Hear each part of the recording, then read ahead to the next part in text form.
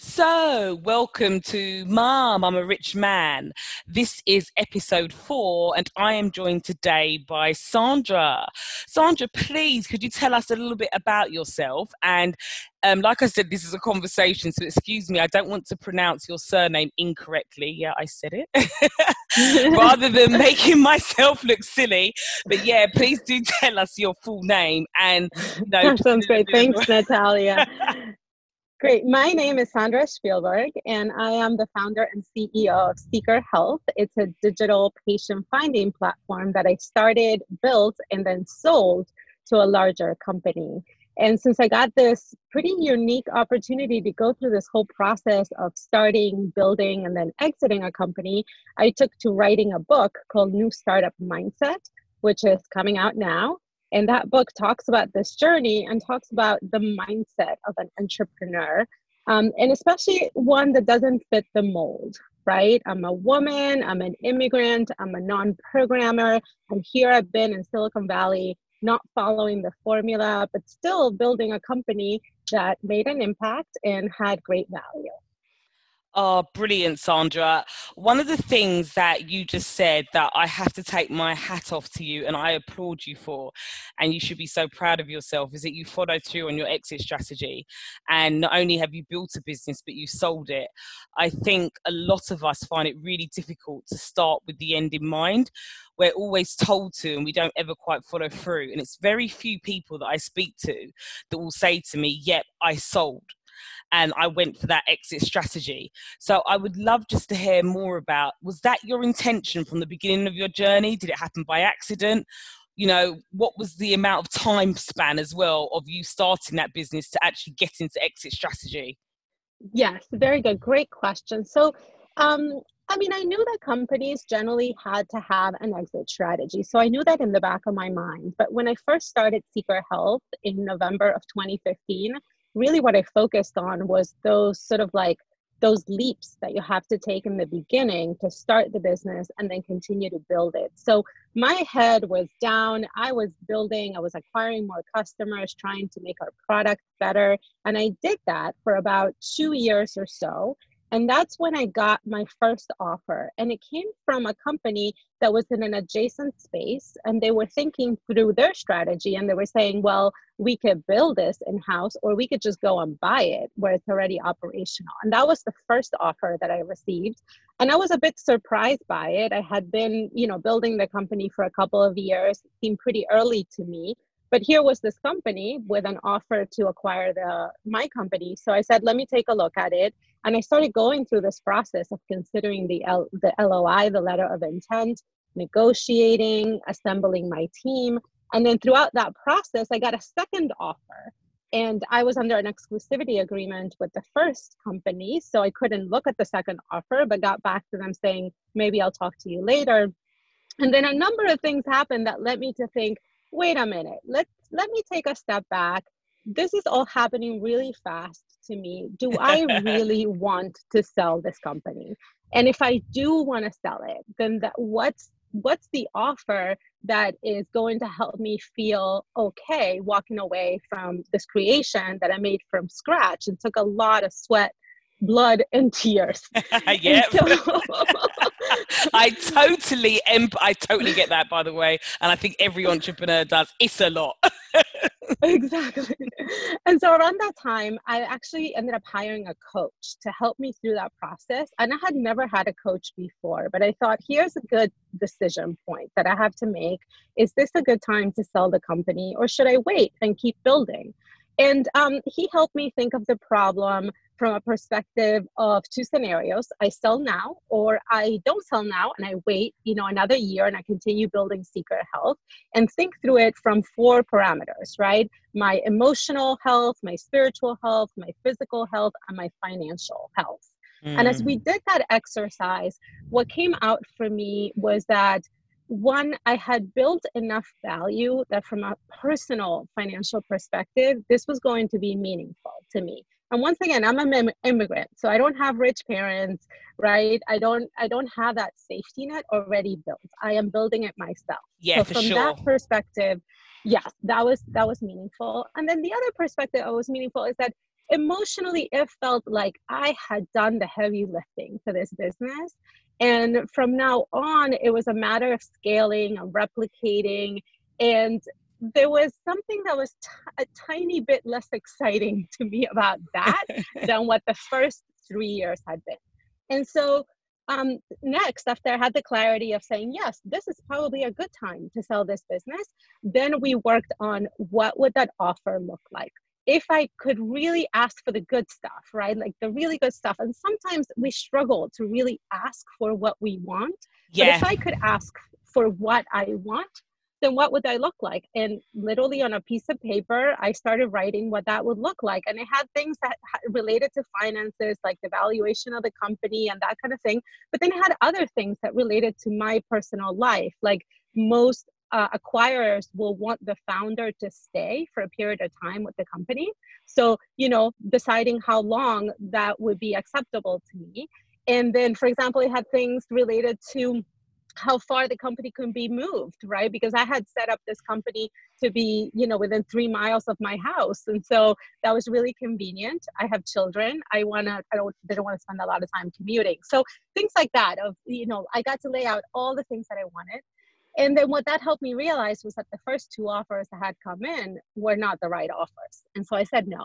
And then I waited, and I didn't know, what else was going to come. But something else did come, and a third company came along. And by now I did have clarity as to what I wanted. And so I was able to communicate that with them and start off the negotiation at that point. And, that worked out, and we went into due diligence for 3 months, more or less, reviewing all of the different documents of the company and contracts and customers. And then on September 14, 2018, we closed the deal. And that was one Yay! of the... Sorry, you just deserve a round of applause for that. Thank you. That was one of the most memorable days, of my life. Yeah, it's a huge achievement, and I do feel like as women, we just don't really pat ourselves on the back and give ourselves enough credit. We seem to think, even when you talk of the story, it's kind of like you were just taking it all in your own stride, and actually what you did was huge. Okay, so you've actually left me gobsmacked again. So not only did you get to your exit strategy and have 2 companies make you an offer, you actually turned them down and took the third. So That's right. I wasn't expecting that.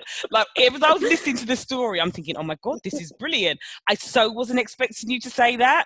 So now it just feels like, oh my God, triple take, my hat off to you.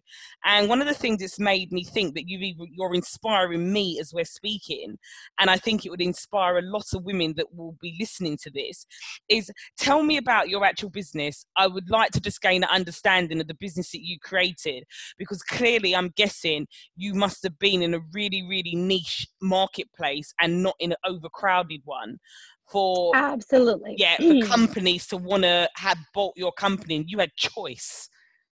Absolutely. I had choice. So I started out in a pretty niche market. It became overcrowded, but I'll take you through that because that's actually not something to be afraid of either way. Mm-hmm. So here's how I started the business. I was working in the biotech industry, right? And I was working on the commercial side. I'm not a scientist, but I always like to be working on products that I call of high utility, that at the end of the day, they're helping someone on the other side. And in biotech, we create new treatments for people who need them. And so at those biotech companies, one of the things that I really discovered was that these companies really struggled to find the patients that they needed to go into their clinical trials. And clinical trials are these studies that are mandatory for companies to conduct where they're testing this new medicine that they're going to bring to market. If they can't find these patients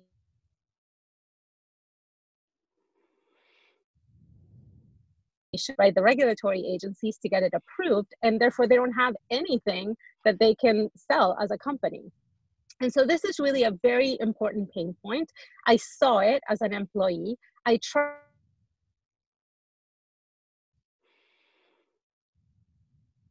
to help me with a Facebook campaign, and then to help me with creating a website with a pre-screening form. And it wasn't coming out to anything that was interesting. So my last job before I started the company was a small company called Nora Therapeutics. They were developing a drug for recurrent miscarriage. And while one miscarriage is not uncommon at all, by the time a woman is having 3 or 4 or 5, it becomes more of a rare disease. And so what I knew was that these women were on Facebook, they were on Google searching for information. And if we could intersect them there with information about the clinical trial, they would be very excited about it because there really weren't any other treatment options that were available to them. And that's when I started trying to patch this together, wasn't finding good solutions. The company decided not to pursue the drug, not to continue that development. So I was actually out of a job. And I had that moment, this is Wow. around November of 2015, when I am saying, well, I can polish up my resume and send it to recruiters, or I can go and take this leap and start this company. I already see that this company would have used whatever I created. It would have been better than anything that existed there. And just like this company exists, there has to be at least 10 or 20 or 100 other companies that have the same need. And so, of course, I went with the latter, right? I didn't polish my resume I had a at feeling all. you were going to say that. I started a company, and it was called Seeker Health, and Seeker because we were seeking patients, right? And trying to do that in the most effective way using modern technology. And again, my industry, biopharmaceuticals, it's generally a laggard when it comes to technology, right? They take a longer time to adopt it. And so here's the thing. I started by doing Facebook campaigns for clinical trials. And here are 2 things that are beautiful about that. One, anybody can get up and do a Facebook campaign. It's not that difficult. They made their platform a little bit complicated now, but pretty much anybody can get up and put an ad together. Now, the Yeah. second part that's beautiful about that was that not everybody can put together an ad for a clinical trial, because you had to know a couple of things about the industry disposition. You had to know that they wouldn't want claims, any type of claim of efficacy or safety on it. You would have to know that they would worry about what users were saying under the comments. Like, you would have to know that now it wasn't just a Facebook ad, it had to be a compliant Facebook ad. But in any case, I could do that because I had been in the industry for 15 years. I knew what they were worried about. I didn't necessarily know exactly how to fix all those problems, but I was going to get to that, as Yeah. soon as I had a client to work on. And so basically that's how I started. I started with one client, which then became 2, that hired me to run these Facebook campaigns for the clinical trials. I wasn't building the website. I wasn't storing patients' data. I just started with that first part. And with that first part, it was providing me an income that was sufficient enough to, live, but also start thinking, can I use this money to continue to develop the company, right? What else do my customers need? And that's a really important question. If you, Yeah. my counsel for women is, if you could find an area where you could provide some type of service or some type of good that it's kind of like your minimum viable product and somebody wants it, then immediately after they want that, you want to be asking, well, I gave you A, how can I give you B and C and D and all these other things that you need, right? And so very quickly, a couple months into, starting the company, I said, well, they also need a website. So I'm going to build them a website with a pre-screener. Oh, And most perfect.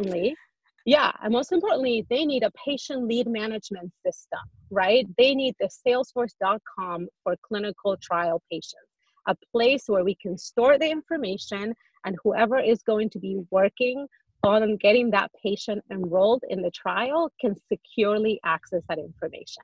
Now, I'm not a programmer, right? But I knew what that software needed to look like because in my mind, I had a pretty good idea of what the need was here. We need to manage this patient, right? We need to do it securely. We need to be able to share the information with a clinical trial site who can enroll them in the trial. And so I pushed into software development and used the money that I was getting in for the Facebook campaigns, the money for, let's say, part A, to feed part C.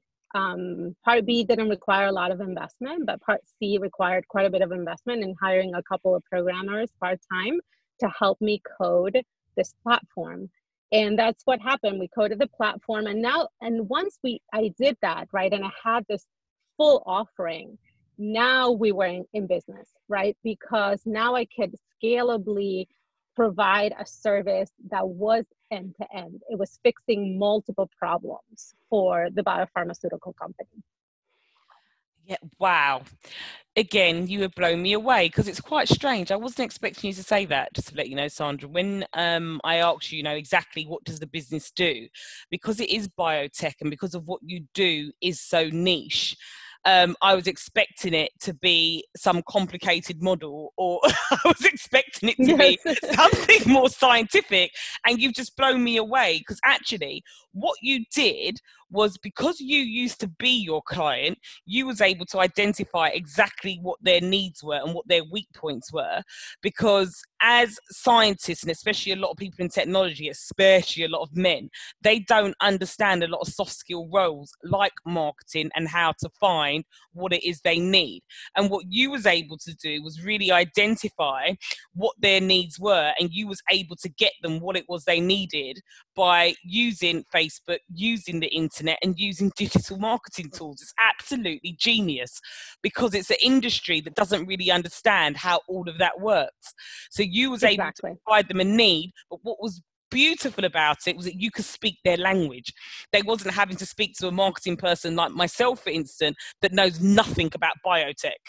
You knew exactly what their subjects needed. You knew about all the laws, confidentiality, you knew it all. And I think for me, what's resonated the most is that I run a monthly mastermind just for women in tech. And I've been growing it this year, and it's been getting bigger and bigger. And it's really strange, Sandra. Most of the women that come along are middle management and high up in technology companies, want to start their own businesses, and they don't know what in, and they're not sure. They just know that they've got a passion around technology, and they're just not sure what they want to do. I just think your story is so powerful for those women that are in those positions, because actually the answer for a lot of them is right under their nose. Yeah, absolutely. Exactly. Like do something that it's important to be familiar with the need. But it's also important to recognize that you will not know everything about what you need to do in the business. And that's really important. That's actually chapter 1 of my book, which I call Beginner's Mindset. And to basically approach this process of starting a business now, because it's the first step that you take that allows you to identify what the second step needs to be, and what the third, and what the fourth. But if you never start, you never get a chance to actually, experience the steps that are coming along the way. So it's important to know something, right? I think my business definitely benefited from the fact that I knew the industry, I understood the need, and I had some connections that could give me the time of day in explaining to them what I was trying to sell to them. And also in helping me understand what I could be selling to them that was bigger than what I started with. But I didn't have all the answers. A lot of it, I had to figure it out on my own. And I think that's a very important entrepreneur's mindset.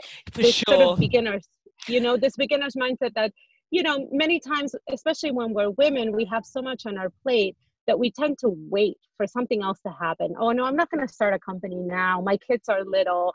I need to have more money in the bank. So-and-so is sick. So-and-so needs my help. And the bottom line is that until you start, you will not begin this journey of learning what you need to learn. So my advice is start. There's never a perfect time to start. The perfect time to start is basically now. Yeah, it's a bit like having children. When people say, I can't believe you had so many, because most people believe that I would have none. So the fact that I had 3 was like, wow. And I always say that to people. It's the same. There is never a right time to have children. That's right. And you're right. You'll just always just keep having an excuse. Something will come up and you'll never do something. And that actually does bring me on. You mentioned it at the beginning when I was speaking to you about having a coach. And this is another thing that I think as women, we do need someone to talk to. I am a digital marketing coach. I used to do business coaching. I am a qualified life coach, even though that is not what I practice. But I've got a coach. And I just wanted to see your viewpoint and the importance of yourself even having a coach and what that did for you in your journey and elevating yourself in business. Yeah, absolutely. I'm a big believer in a coach, and I hadn't had one prior to having to consider the sale of the company, right? And I think I haven't Ah, had one until then because I just thought, I'll figure it out somehow, or I'm pretty independent in thought, and what I'm gonna think is sort of like I'll figure it out. Was mostly the story, but the the way that I came into considering using a coach is that I went to a CEO summit. This was for my industry. It was a digital health CEO summit, a room full of 100 people who are building digital health companies like mine, right? In different areas, not a lot of competitors, but mine. And we had a discussion on burnout and on support resources. And I was on that panel. And it turned out that many of the people in the room, a few of the people in the room had coaches, right? And this coach role was described as half business confident, right? Like, here's what's going on for me that's really troubling me. And then the other half of the role is more of like an advisor, like somebody who's kind of been there, done that to some extent, and can yeah. sort of tell you what to think through. Um, and it sounded great to me. Most of the CEOs that had one really enjoyed that relationship and thought that it was valuable to spend whatever they were spending, an hour every 2 weeks or an hour a week, talking to this person. And so I left that conference with a couple of recommendations. And then at that same time, another person contacted me on LinkedIn, Charles, and he also proposed to be a coach. And what I liked about Charles was that he had sold a software company of about the same size as mine. And so it was important to hire somebody who understood what position I was in. I was hiring this coach specifically to work on this question of, do I want to sell the company? And do I want to sell it now? And what is the offer that would make me do so? And so I hired Charles. We worked a lot on what he calls clarity processes, right? There's a question, and the goal is to find some clarity, right? And to tap into my entire self, not just financially, not just intellectually, but all of the components that make me a whole person, to attempt to answer the question. And that's what we did. And I highly recommend them. I think the concept is that what a coach really helps you do is, one, create space, right? Because we're busy. So it's sometimes very hard to pause and do this on your own. If you don't have somebody who's holding you accountable to show up to the call and, show up to do this work. So one is that they create this space for you to have some time to do it. And then two is that they create a bit of a structure. And sometimes when we're thinking through some of these problems or questions, it can be common to just kind of go around the answer, go around the question without really getting to the heart of what is guiding, right? What should be guiding your decision here? And I think with a coach, with some of the frameworks that they use, they are more detached than you are from the problem, and they can help you find a framework that may work for solving the question. And then also maybe insert some of their commentary of things that they think you may not be seeing that might be important. Yeah, that was so eloquently put, by the way. And you're totally right in a sense that, even for me, when I started getting a coach, it's because I needed to make some decisions and I needed some help and guidance, because entrepreneurialism is lonely. It really, really is. Even though you're busy, you have to make decisions constantly for yourself, for your business, for your team members. And sometimes you just need that sounding board. And you are so right about making sure you've got a coach that understands the position of where you are. Probably one of my bear bugs in life, and it's probably the reason why I got into coaching, the volume of coaches that are out there that haven't actually been through what they specialize in is phenomenal. Right. And I don't think it should necessarily be allowed. But that was really well put for anybody that is looking for a coach. Those are really valid key reasons of when you need one and what type of coach you should be looking for. And with that as well, a lot of my following and myself, my parents immigrants, they from the Windrush generation from the Caribbean. I just want to touch on also as well, you know, did you feel, because of the blueprint that you come from when you're an immigrant, of, you know, never being good enough, or always feeling like you've got to work 5 times harder than anybody else, you know, is there anything that you would want to say to anybody else that, you know, is an immigrant and really wants to take control of their life and start their own business and get over some of those barriers? Is there any tips, advice that you would give women who can resonate with that? Yeah, absolutely. Immigration is such a central part of who I am.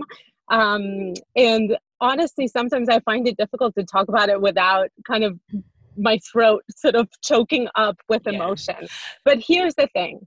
I immigrated to the United States when I was 16. I came from a country in Latin America called Uruguay. Almost nobody knows where this country is, but it's in I Latin America. You was even in the World Cup, I can't remember what year, for football, and we were like, yay! And here's the thing, my family, my dad in particular, wanted to come to the United States for better opportunities, to give us a better life. And the reality of it was that eventually we all accessed a better life, but immediately after coming to the United States, we had a worse life. We were poorer here than we were in Uruguay. We were more disconnected from community than we were in Uruguay, and we were starting from zero. All of us were, right? My mom, my dad, and my 2 younger brothers. And immigration is a very traumatic experience, I think, for most people, especially if you didn't choose to do it. Like it was my case, I was brought here by my family. So it's a very traumatic experience, but at the same time, it does tend to develop this really innate survivor instinct and grit that is so important to entrepreneurship, that many times I think that I have gotten as far as I have in entrepreneurship because I am an immigrant, right? Because there are a couple of things that I'm so used to. I'm so used to starting from zero, right? I've done it before. I didn't speak English when I came to this country. Resonate with that, the starting from zero. Right? It's like So brush starting that from dirt zero off is normal. Yeah. I'm also so used to expecting disappointments. We had so many disappointments when we came here to the United States, and somehow we got through them. I started to learn that they pass, that we resolve them, that we find a way out, and that sometimes we even learn great things from these disappointments, and they're important lessons that make us better at what we're doing. So that's also very important to entrepreneurship. And then the final part is grit. When, I started from nothing, I've been working in some way or another since I am 14 years old, trying to make some money on the side or not on the side. And, what that teaches you is how to do that, how to show up every day, how to not give up, how to keep finding ways to make progress, right? So here's the thing with labels: immigration, woman, whatever it might be. That's just what they are. They're a label. And, in part of my book, I say, let's check these labels.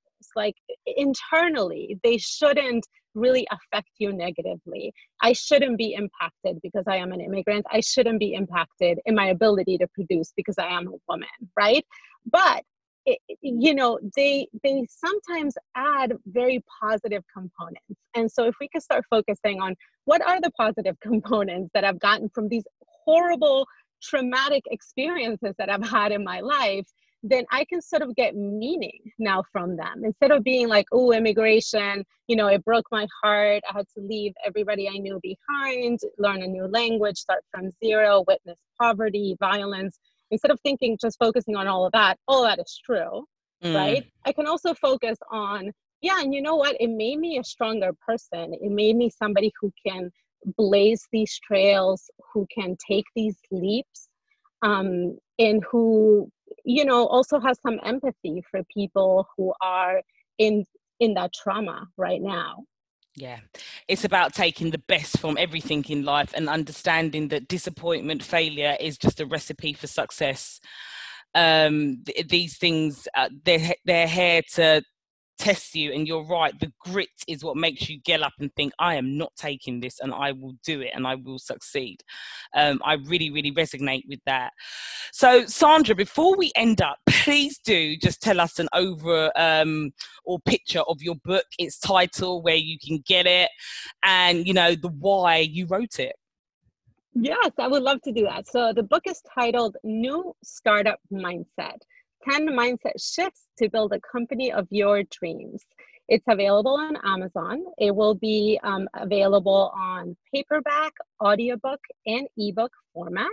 All three formats will be available at launch. And I wrote the book because this was a really meaningful experience that I went through, this process of starting, building, and exiting a company, and doing it in a way that was not what I had seen around where I live, right? I live in Palo Alto, California. This is Silicon Valley. There's a formula on how to do this, and there are people who fit that formula, right? I don't fit that formula, and I didn't follow the formula. And so I'm on the other side of this now, right? Having gone through this entire journey. And I really felt the need to share what I had done and how I had done it, so that other people can also feel empowered to blaze their own paths, right? They don't want to raise venture capital. Well, I didn't, right? They want to program some software and they're not a programmer. Well, I did that, right? Yeah. And to sort of begin to free themselves from some of these limiting beliefs. The book is organized into 3 parts. Start, where we talk about the mindset required to begin. How do you begin? How do you take this leap that seems pretty enormous? How do you do that? And it gives some very specific tools on how to make that happen. The second part is build, and that's the majority of the book, where we talk about, all the things that are necessary to build a business, right? Positioning, lots of marketing in there, because that's a lot of my background. Positioning, and how do you deal with competitors, and how do you hire, and how do you protect yourself from burnout, right, during this period of time. So all that is covered in build. And then the last part is exit, and that's where I help people understand what their options are, right, for a potential exit, and help them get a little bit more intimacy as to what these deals can look like, right? So that you can start thinking, well, maybe that's what I should be thinking about for my potential exit from my business.